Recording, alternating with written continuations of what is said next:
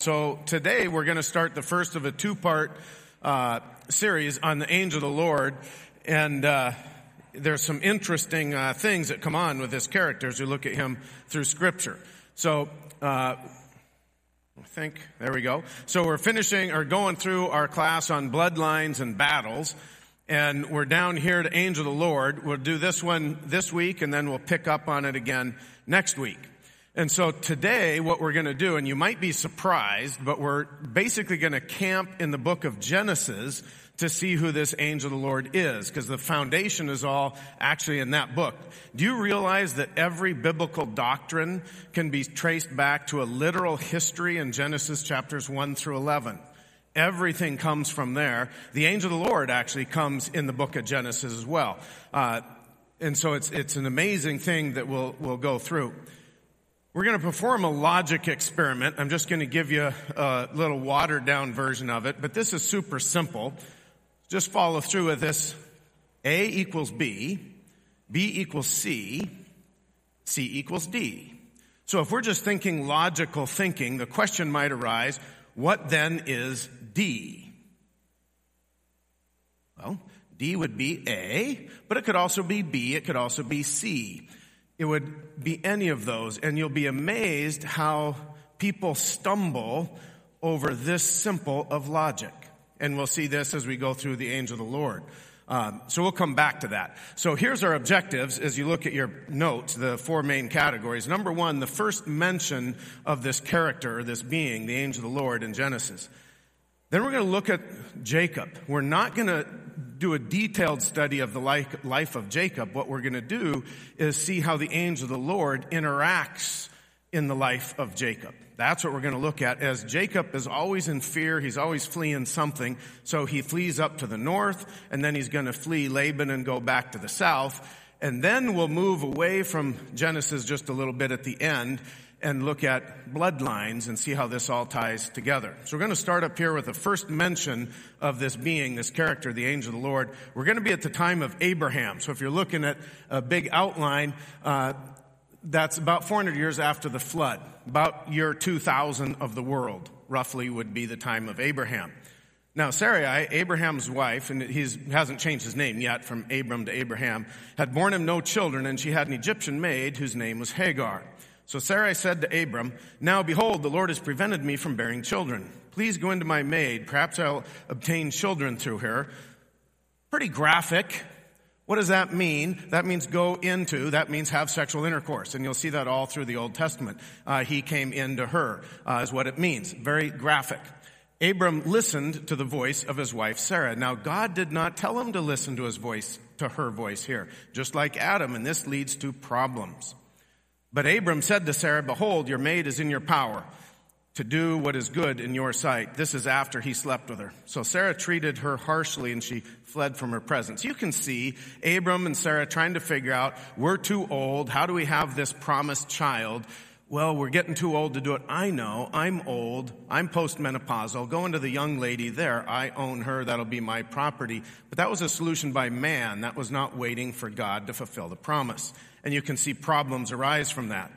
Now, the angel of the Lord, that's the first mention right there in 16:7. The angel of the Lord found her, Hagar, by a spring of water in the wilderness, because she was running away from Sarah, her mistress, her master. Angel of the Lord said, and you notice this guy, he's in there 4 times. "Hagar, Sarah's maid, where have you come from? Where are you going?" She said, "I'm fleeing from the presence of my mistress, Sarai."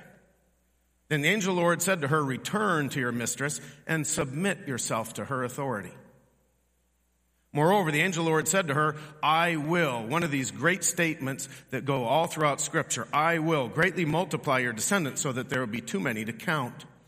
The angel of the Lord said to her, "Further, behold, you are with child, and you will bear a son. You shall call his name Ishmael, because the Lord has given heed to your affliction." The Lord sees what's going on. Then she called the name of the Lord who spoke to her, "You are a God who sees. I'm trying to go hide in the wilderness and run away, but you see me where I am." For she said, "Have I even remained alive here after seeing him, the angel of the Lord?" You'll see multiple times people have fear with angels, and when they see the angel of the Lord, they wonder, we should really be dead, because this was an amazing experience. The Lord, that's Yahweh. The Lord who spoke to her is God. Now there can be Elohim, there can be shortened versions as well, especially if it's a descriptor, like El Shaddai or El who sees, the God who sees. But you notice it's the angel of the Lord is described as Yahweh. Now we can't get too specific yet because this is Hagar saying this. This doesn't necessarily mean that that's the author of Scripture saying that. We're going to fast forward later now to Genesis 21. That was 16.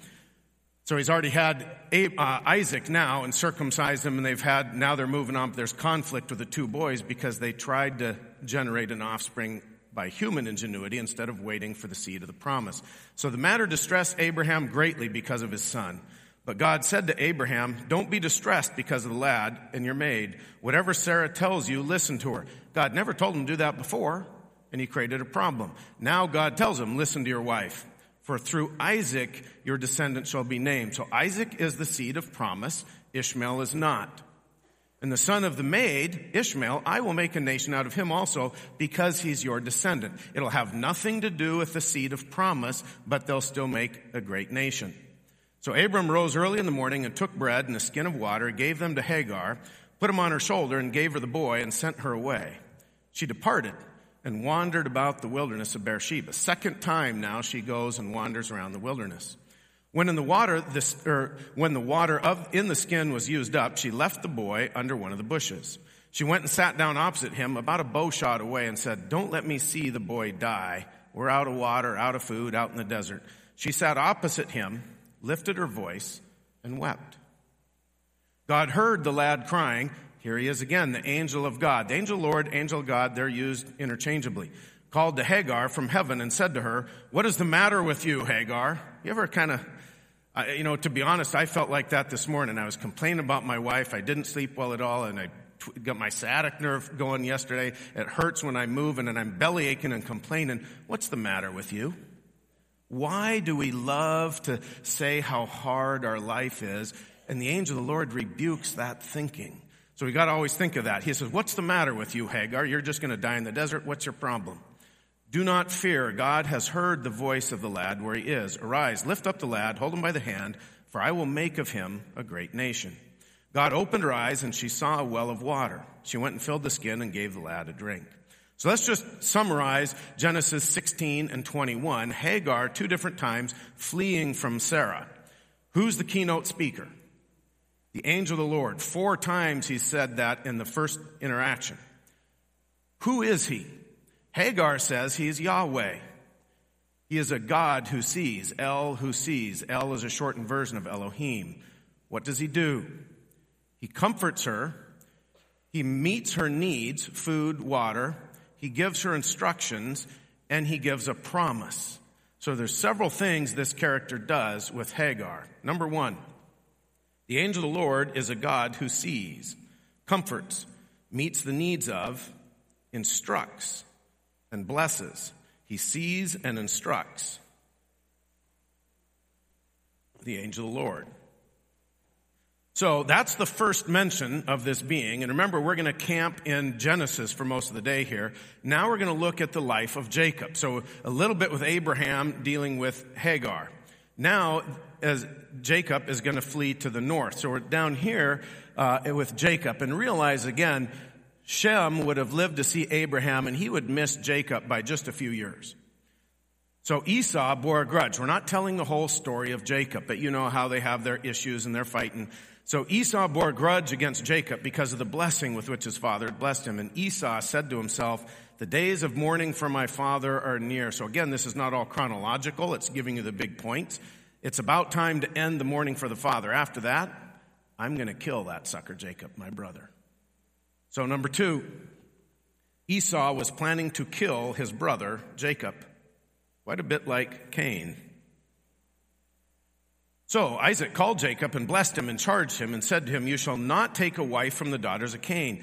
Esau had done that with 2 of them. Arise, go up to Paddan Aram, to the house of Bethuel, to our family, your mother's father, and take there a wife for yourself from the daughters of Laban. So we're going to look, he's down in here. He's going to start at Beersheba, and he's going to set out. He's in fear with his brother Esau. So he's going to be fleeing, and he's going to come up here to Bethel. He's going to have interactions with the angel of the Lord. Then he's going to go clear up to Padam Aram, up to the town of Haran. That's where Laban lives. But then he's going to get chased out of there, fleeing in fear from Laban after being there a couple decades, picking up a couple of wives and a bunch of property. Then Laban is going to chase him and catch him down here, close to Bethel.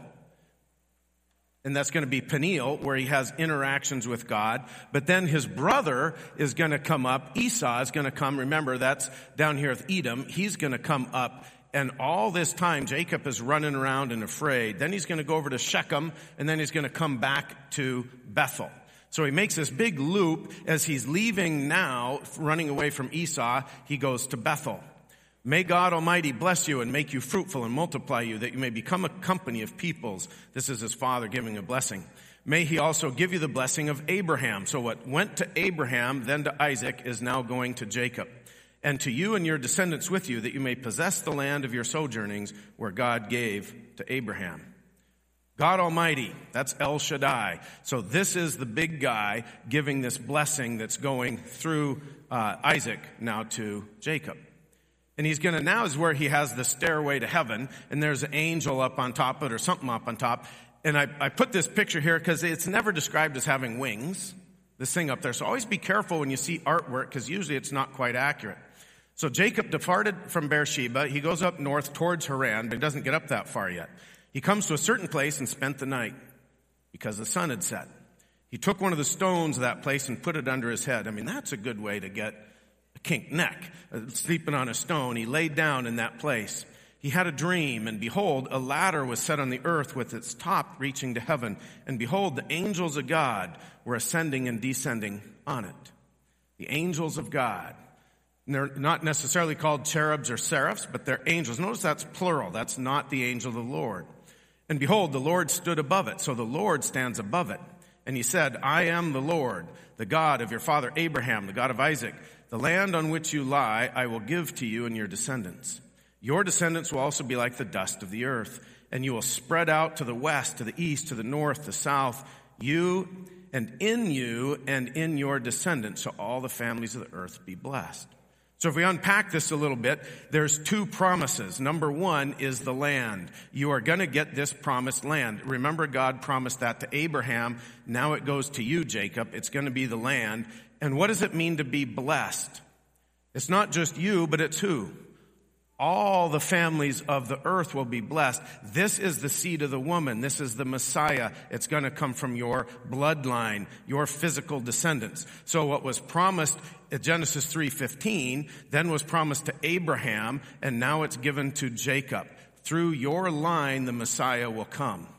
Number 3, God extends the promise of Abraham to Jacob regarding two things. Number 1, the land. Number 2, the bloodline.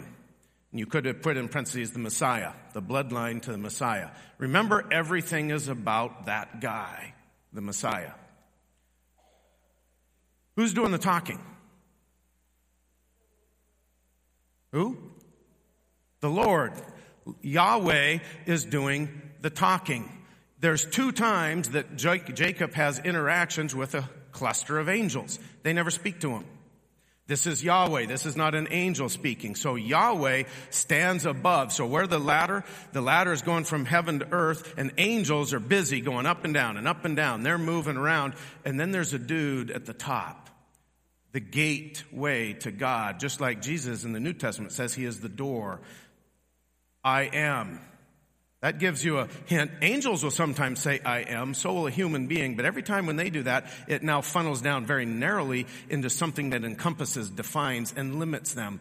When the Almighty speaks, it's never limited. I am what? I am the Lord. There you see it again. And I am Yahweh Elohim.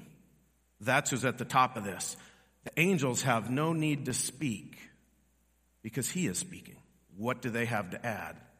And there he says again, I am the Elohim of Abraham and Isaac. I am the God, Elohim. So what does he self-claim to be? He self-proclaims himself. The text calls him Yahweh, and he says, I am, and I am Yahweh Elohim, and I am Elohim.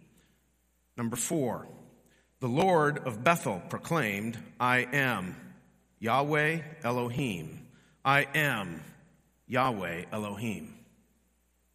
So we move on. He says, behold, I am with you, and I will keep you wherever you go, speaking to Jacob. I will bring you back to this land. I will not leave you until I have done what I have promised. So I will statements again from Yahweh Elohim, speaking to Jacob. That reminds me of the New Testament when Jesus says, behold, I am with you always. That's like a mirror statement, isn't it?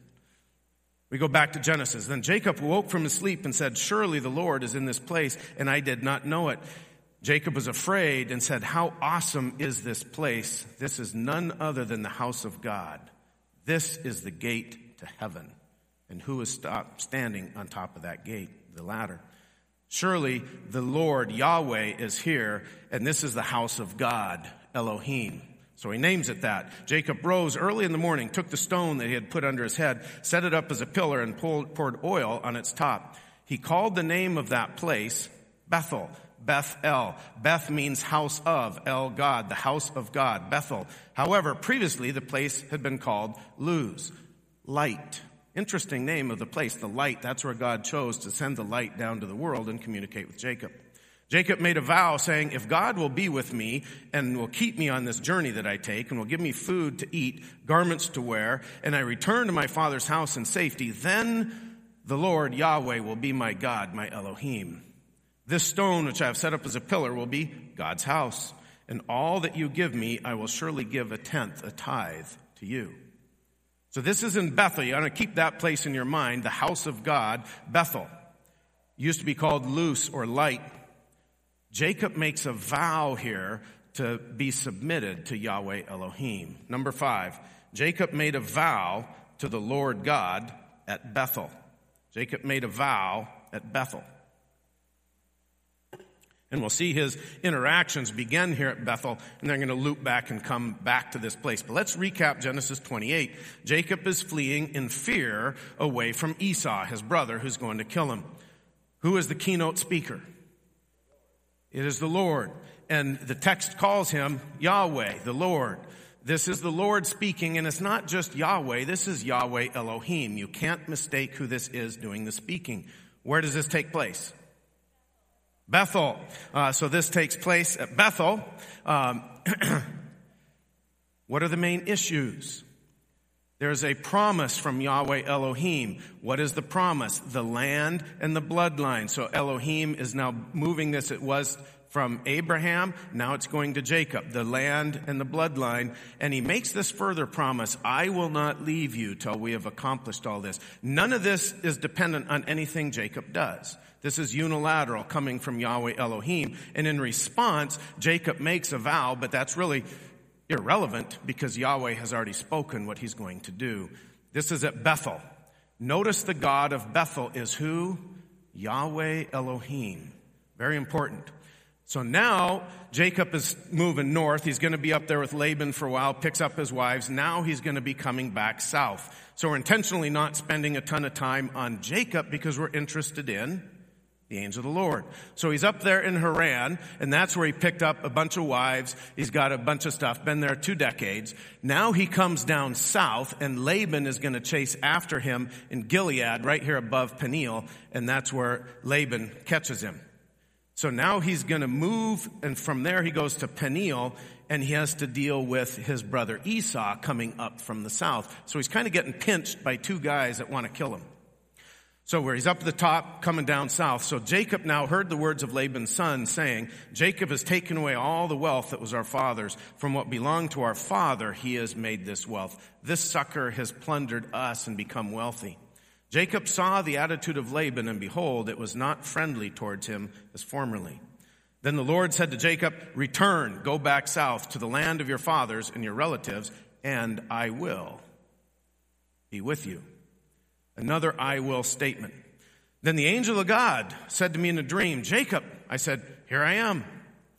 He, the angel of God, said, lift up your eyes and see all the male goats which are mating are striped, speckled, mottled, for I have seen all that Laban has done. You know when you read that and you just kind of go through and you think, what kind of magic sauce did Jacob have with those reeds? Nothing.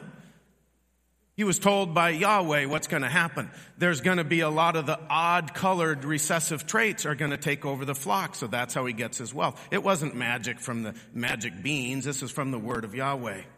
I am the God of Bethel. I am the God of Bethel, where you anointed a pillar, where you made a vow to me. Now arise, leave this land of Haran, go and return to the land of your birth. I am. The big guy is speaking. I am what? I am the God of Bethel. I am the El of Bethel, the house of God. Who is this that's doing the speaking? The angel of God. Okay, so people miss all this stuff all the time, and we shout other things. But he is Elohim, he is Yahweh, but he is what? The angel of God. Well, who is this God of Bethel? He self-proclaimed that he is Yahweh Elohim. He is all of those. The angel of God is Yahweh Elohim. That's who he is, the angel of God. Number 6, the angel of God claimed, I am the God of Bethel. To be the God of Bethel, that's a claim to be Yahweh Elohim. You notice Jesus claimed to be God in the New Testament, and the religious guys hated that? It's all about the Alpha and the Omega. This is a theophany. You could call it a Christophany, the second person of the Trinity, the only one that ever takes on human form between the three. But it's the pre-incarnate Jesus showing up here. Remember, angel is a malach. That means a messenger. That is not a cherub. It is not a seraph. What is a malach? It could be a human. It could be an angel. It could be a carrier pigeon. It is sending the message. It's not who you are as a being. That would be a cherub, a seraph, a man.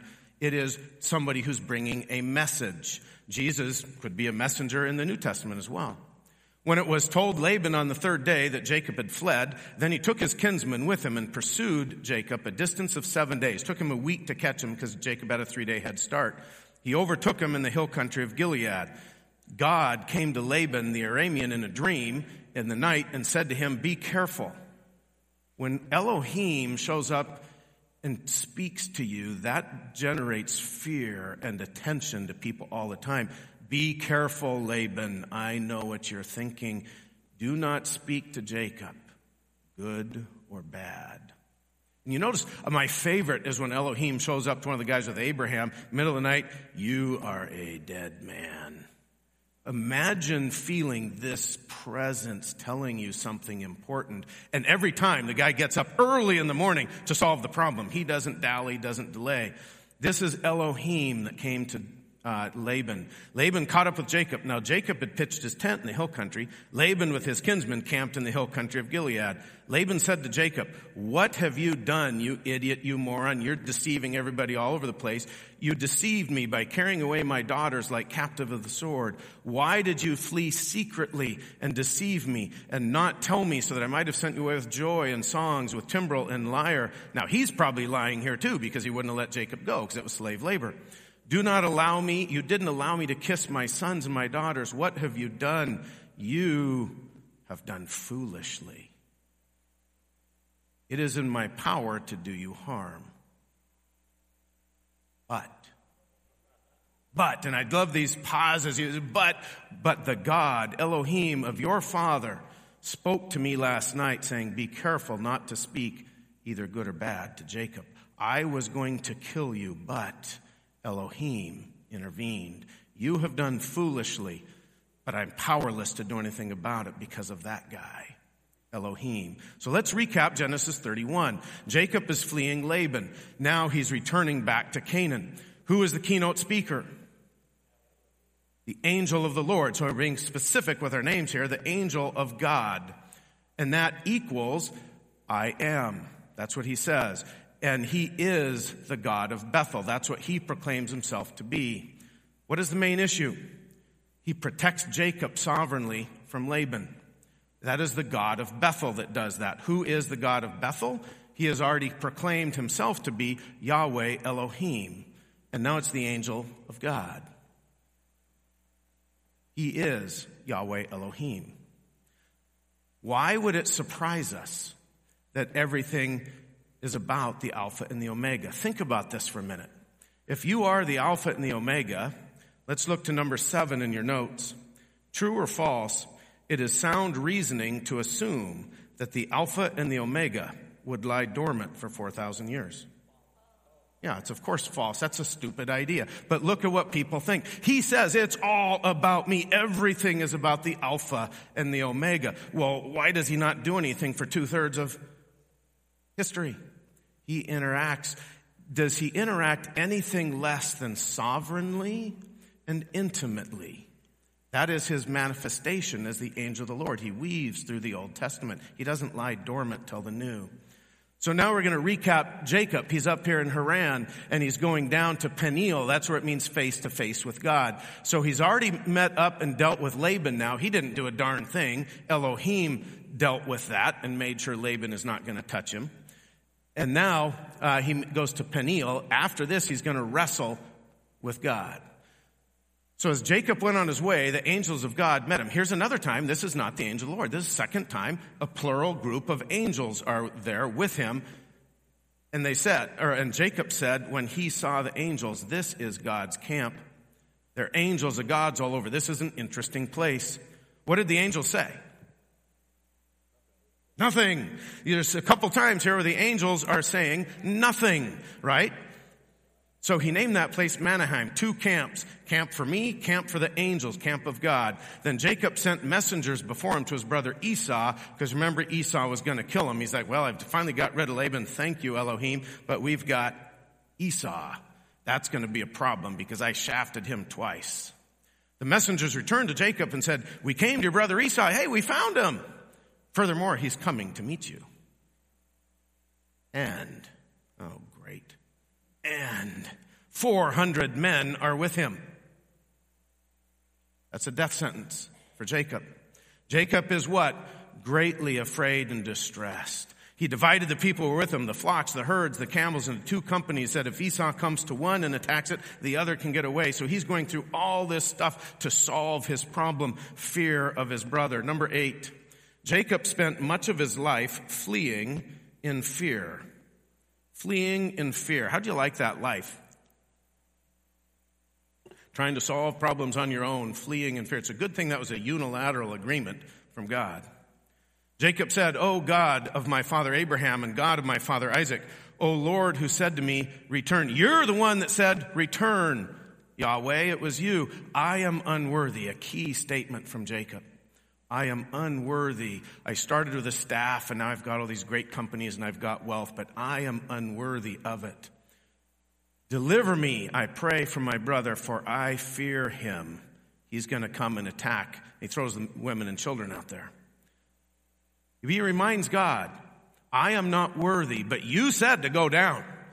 And he's reminding God of the unilateral agreement. You said, I will surely prosper you and you make your descendants as the sand of the sea, which is too great to be numbered. If I get killed here by Esau, you promised me this and you told me to come south. He's reminding God, who doesn't need to be reminded, of God's promise.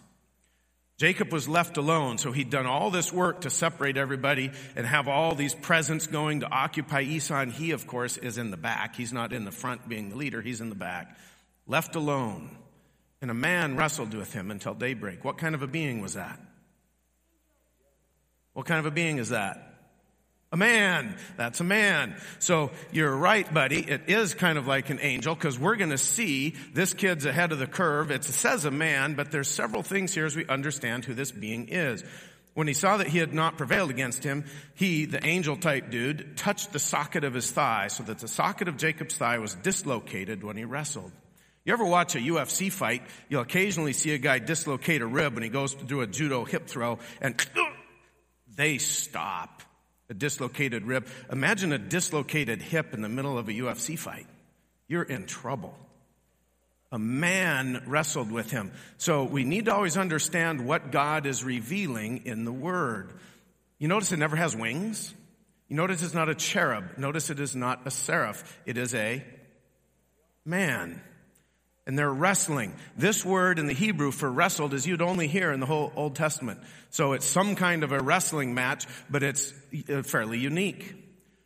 Not with wings. This is a man. He didn't say, well, some cherub came and we had an interaction. That's not what Jacob said. He said, let me go, for dawn is breaking. This guy he's wrestling with. But, no, I'm not going to let you go. But, that's not going to happen. Jacob said, I will not let you go unless you bless me. It's already cost me a hip, but I am going to cling to you until I get more blessing because you are something different and unique. I want blessing. So he said to him, what is your name? Jacob said, Jacob. He said, your name shall no longer be Jacob, but Israel, for you have striven with God and with men and have prevailed. You have striven with Elohim. Striven. Interesting word in the Hebrew. Sarah.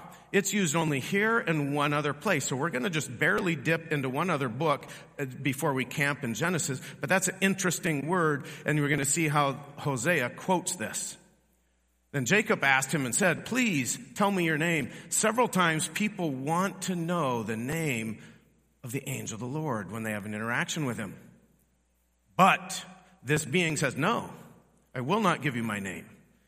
He said, why do you ask my name? Why? And he doesn't even give him a chance to say why. He just blessed him right there. But you will not know my name. So Jacob named the place Peniel, for he said, I have seen God face to face. Peniel means face to face. Yet my life has somehow been miraculously preserved. I have seen Elohim. I wrestled with Elohim. I had an interaction with Elohim, but I didn't die. So he's not seeing the full God. No one has seen the full God and lived in his full glory. He was wrestling with a man, but he said, please tell me your name. Next week, we're going to see a little bit more of this name of the angel of the Lord, and it is an amazing thing that's far more than you would see here. What is the name of the dude in human form that I was wrestling with? But no, I will not give you that name. I will bless you. Do angels ever bless anybody in Scripture? No, but the angel of the Lord does. Yahweh does. And a greater one will bless a lesser one, but angels don't give blessings. So now we're going to go to Hosea, where we see this word for striven or contend. The Lord also has a dispute with Judah and will punish Jacob according to his ways. He will repay him according to his deeds. In the womb, he took his brother by the heel, and in his maturity as a man, he contended with God. There it is. That word again, he is quoting this thing from Genesis, the Sarah, this striven or contended with God. Only two places that word is used. So this is a direct reference exactly to what happened in Genesis. You contended with Elohim. Yes, he wrestled with the angel and prevailed and wept and sought his favor. He found him at Bethel, and there he spoke with us. Notice those are capitalized. That is God speaking with mankind. So who is this angel? He wrestled with. So he's wrestling with this angel. They call it an angel in Hosea. Even the Lord, the God of hosts. The Lord is his name. The Lord, the God of hosts. This is Yahweh Elohim. That is the being that you are wrestling with. Not an angel, not a member of the host, but the Yahweh Elohim, the creator of the hosts. He is not an angel. You read Hebrews chapter 1, it spends the whole chapter delineating how Jesus is not an angel. He is a totally different, uncreated entity that self-exists. Angels were all created. And in case you were confused, Yahweh is his name.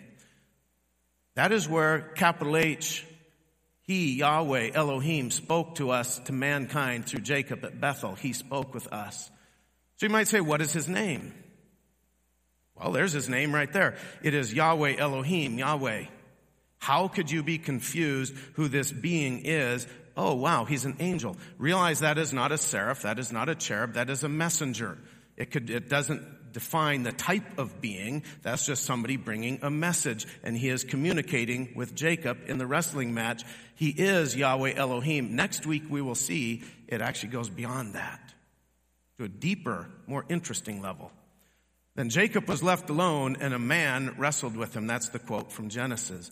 In the form of a man. What he's saying is, what is the name? I know Yahweh. I've seen him at the top of the chairs. I know Elohim. He's communicated with me. What is he? In the form of a man. So let's recap Genesis 32. Jacob fears Esau. He's left, and now he has this wrestling match. Who is the keynote speaker in 32? It is a man in verse 24. But he's also Elohim from verse 30. Hosea adds, by quoting striven, the direct connection to that, he is an angel. He is also Yahweh Elohim. And he is also not just simply an angel of the host, but he is the Yahweh Elohim over the angels, the creator of them. What is the main issue?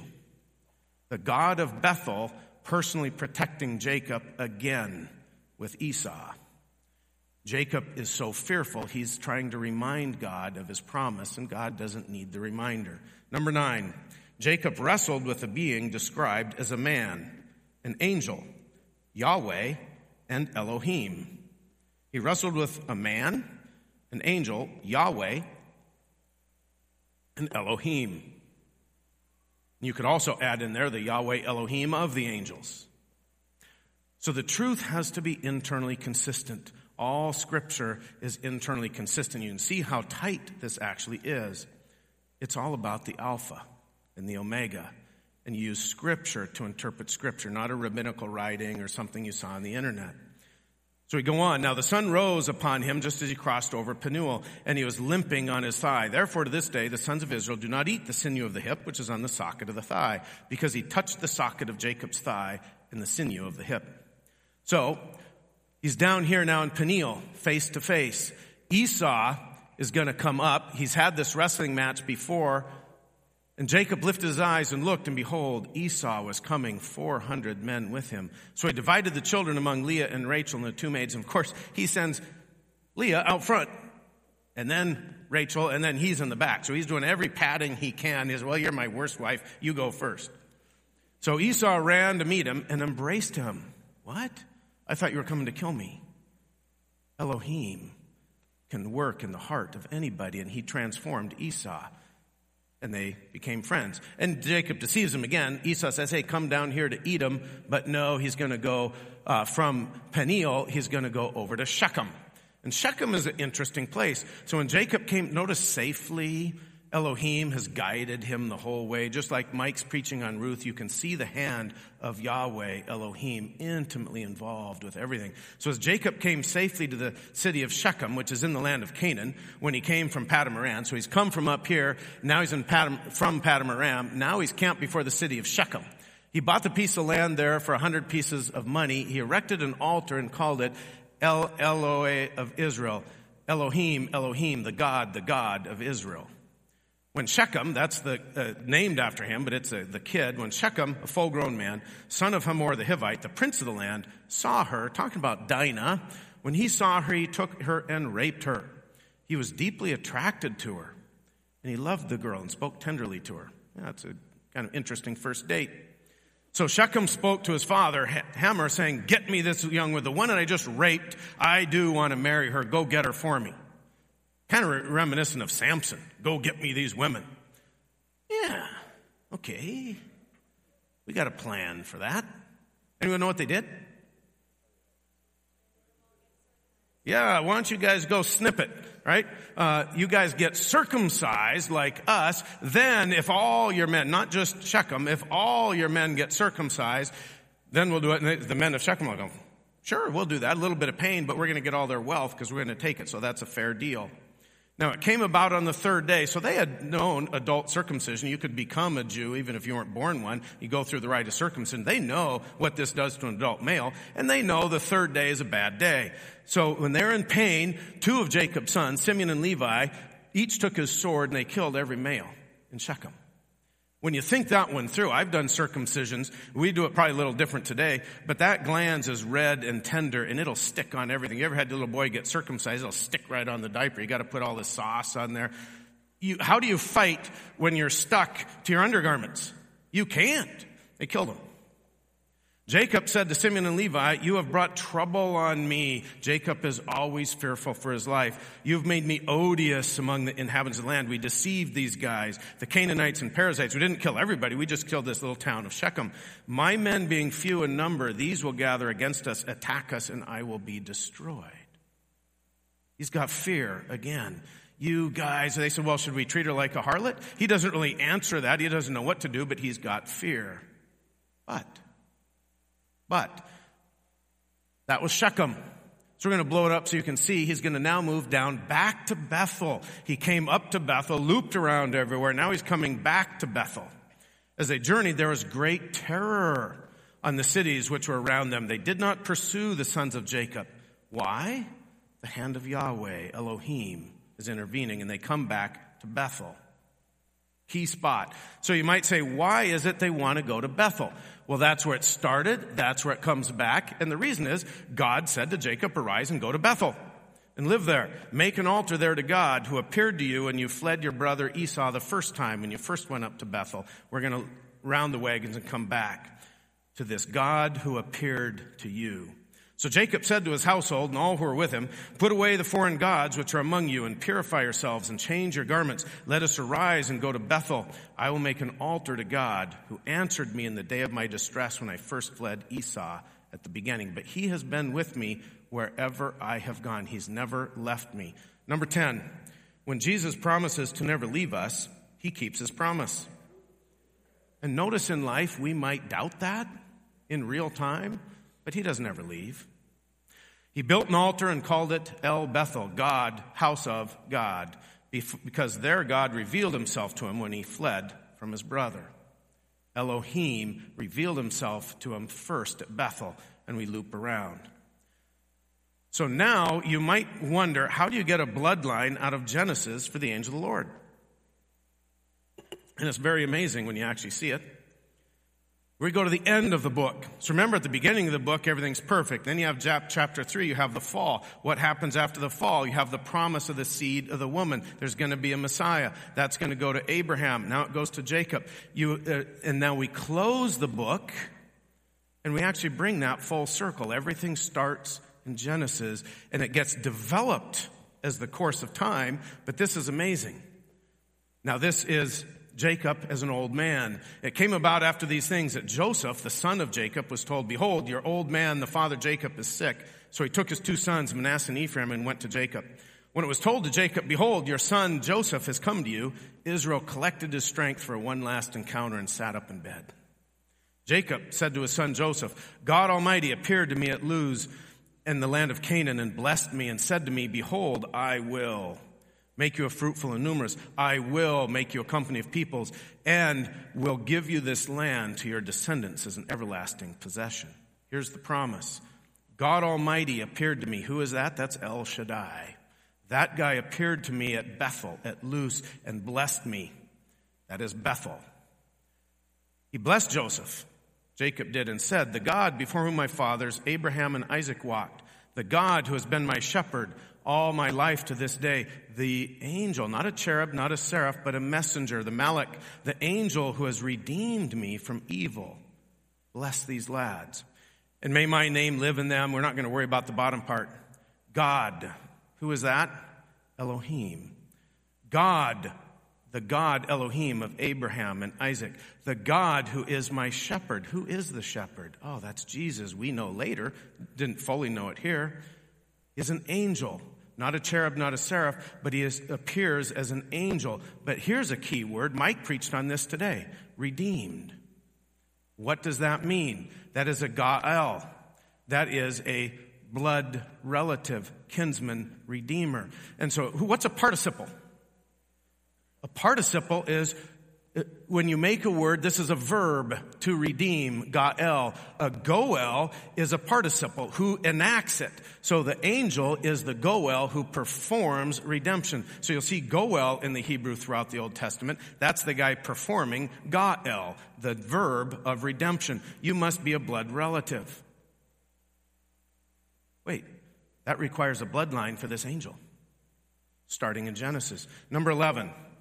In order to redeem, the angel of the Lord, or God, must belong to the bloodline of Adam.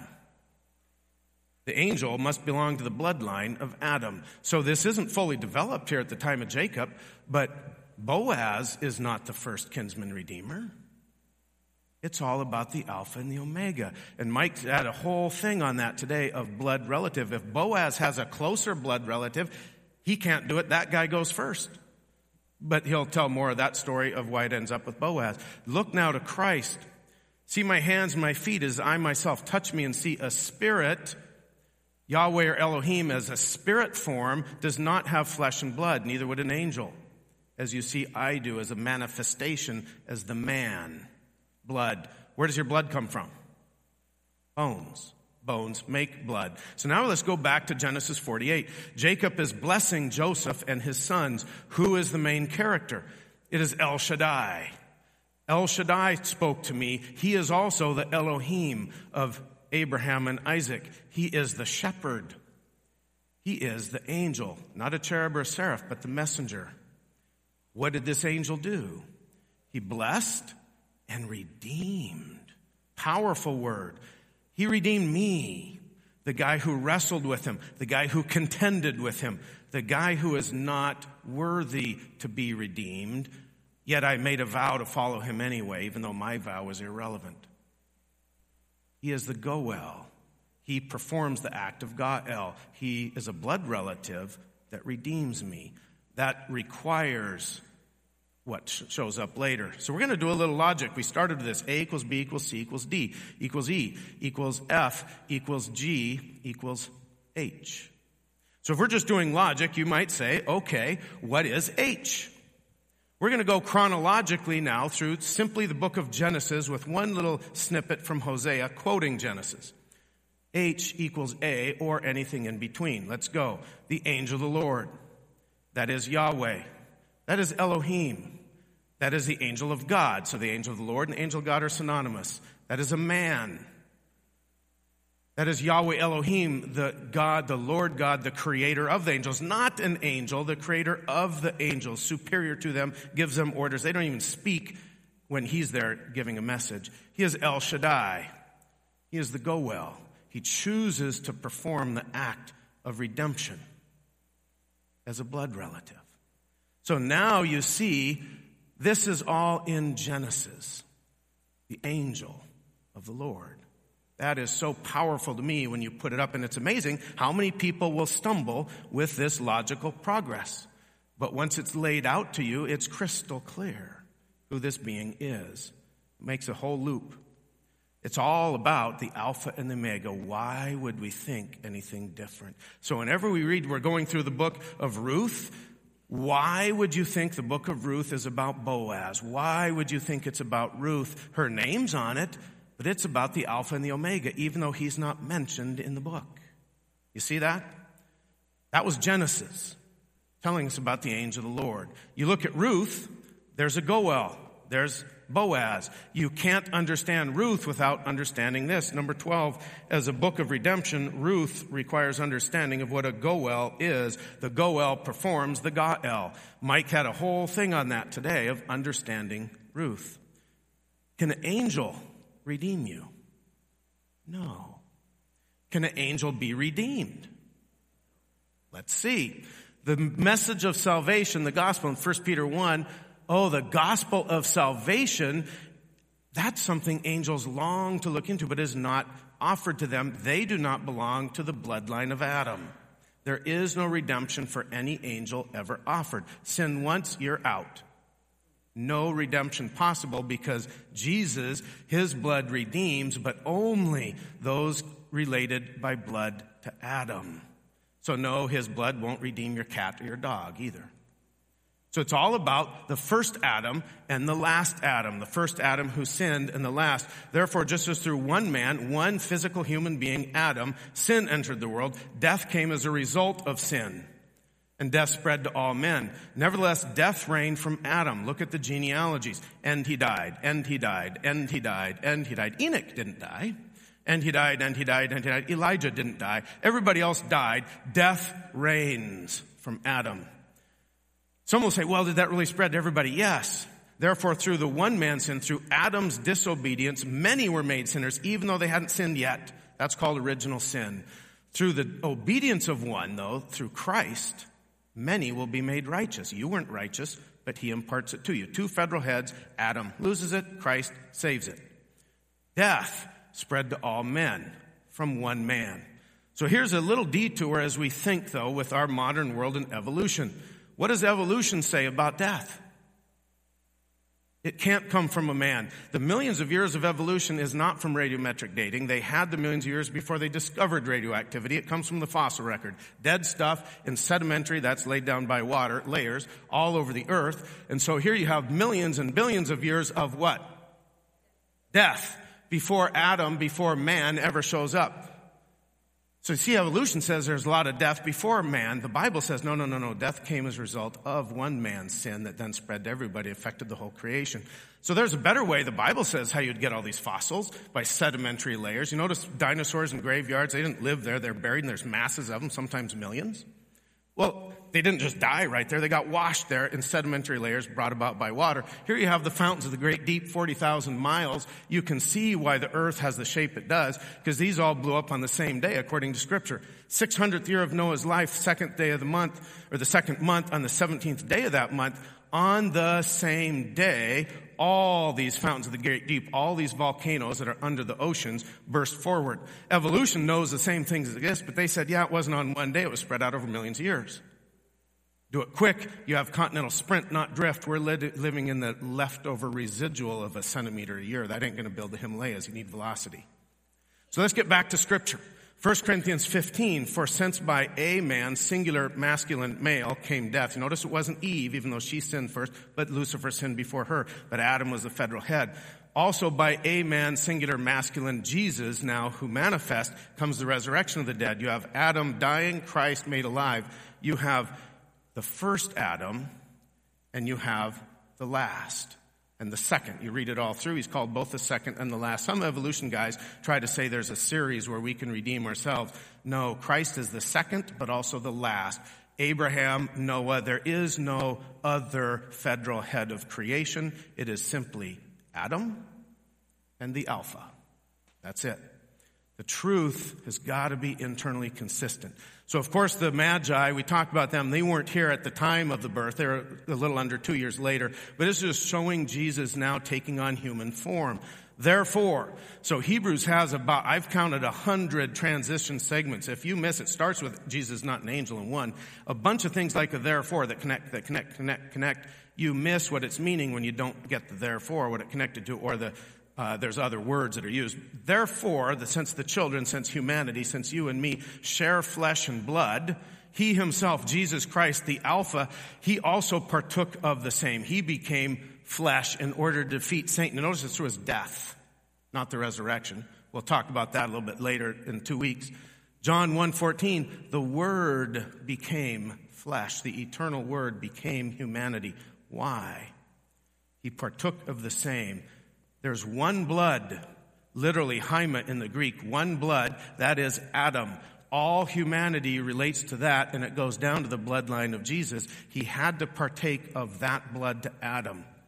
God cannot grow weary. God cannot faint. God does not thirst. God does not bleed. You notice you cannot tempt God. But as he takes on human form, all those things now apply to Jesus as the man. And he stumbles, he bleeds. If it bleeds, we can kill it. Hebrews 2, therefore he had to be made like his brethren in all things, so that he might become a merciful and faithful high priest in the things pertaining to God, to make propitiation. That is a satisfactory payment in full. Satisfies the bill. He is an infinite being, became literal man and flesh. That is what allows redemption. For since he himself was tempted, Jesus was tempted, and he suffered. Because of that, he's a legitimate high priest who's able to come to the aid of those who are tempted. 13, Jesus had to, notice that imperative, he had to take on human flesh in the bloodline of Adam to redeem by propitiation. He had to become man, and you see it starting clear back in Genesis. Well, they were doing the Levitical laws, killing bulls and goats all the time. Yeah, but that is insufficient. They have to do it year by year. It is impossible for the blood of bulls and goats to take away sins, and you can look at some acts of redemption where you break the neck or you pay for something, but that is not a complete redemption of a go-well, a kinsman redeemer that infinitely satisfactory pays propitiation for an eternal penalty of sin. Takes an eternal, infinite being. One last thing with evolution. Who's Adam? So in an out of Africa model, you're going to have a bunch of hominids, a bunch of pre-hominids, and they're going to cluster around. Which guy do you arbitrarily pick now as Adam? Or was it one culture group? Well, there's another group that say it should have been us. There's going to be a bunch of them, and we think about the bloodline issue. You can only redeem those related by blood to Adam. So even if you picked a certain population of hominids, you still have multiple others. Most of the people alive today came from a hominid that was not Adam. If evolution is true, you've got a big problem trying to get your millions of years. Take simple John 3:16. For God so loved the world that he gave his only begotten Son, that whoever believes in him shall not perish but have eternal life. Just think about this. God so loved the world. Well, if evolution's true, most of these guys didn't come from whoever we chose Adam. So, yeah, except for the guys that didn't come from whoever we arbitrarily call Adam. You've got a problem. That whoever believes, well, gosh, we're not even sure who to send the missionaries to because we don't have bloodlines in everybody. Most people didn't come from Adam. You've got a serious problem simply by trying to put millions of years in Earth history. And so as we looked a couple weeks ago, look at the bloodline of Eve, because whoever that is, that's a separate bloodline from Adam, except the scripture tells us she was taken out of the side of Adam, so where does her blood come from? Adam, one blood. You see how tight that is? Let's go back as we finish to Genesis 48. He blessed Joseph and said, the God, Elohim of Abraham and Isaac, the God, the shepherd who's been with me, the angel, the messenger, not a cherub, not a seraph, but the messenger of God who is capable of redeeming. That requires a bloodline. Why would this ever surprise us? Don't be confused when you read about this being of who he is. It's the Alpha and the Omega who does not lie dormant for 1 second. So in summary, what we did is we looked at the first mention of the angel of the Lord in Genesis 16:7 with Hagar. And then we looked at the life of Jacob. He's always fleeing in fear. And so he's fleeing Esau going up north. And then he's going to flee and come back south. And multiple times, look how Elohim intervenes and interacts and saves him and protects him. But then he's also a redeemer that is manifesting as a man that wrestled with Jacob. But he's an angel and he's Yahweh and he's Elohim. He's all the way A through H. The same guy. So hopefully that's interesting to give you a little bit of thinking as we read through the amazing Word of God. And I went longer than I wanted to, so we better pray again to get out of here. Dear Lord, I just thank you for this day. Thank you for Mike's sermon with Ruth and Boaz and the concept of redemption as we see in that beautiful story. And thank you that we can read in your Word and see how that story is mammoth and it's huge and it interweaves through so much of the history that you give us, even back in Genesis. Thank you, Lord, that you were willing to perform the act of redemption. You're not required to, you chose to. Just like Jacob reminds you of the promise, we don't need to remind you because we have faith that you always keep your promises. Thank you for loving us. In Jesus' name, amen.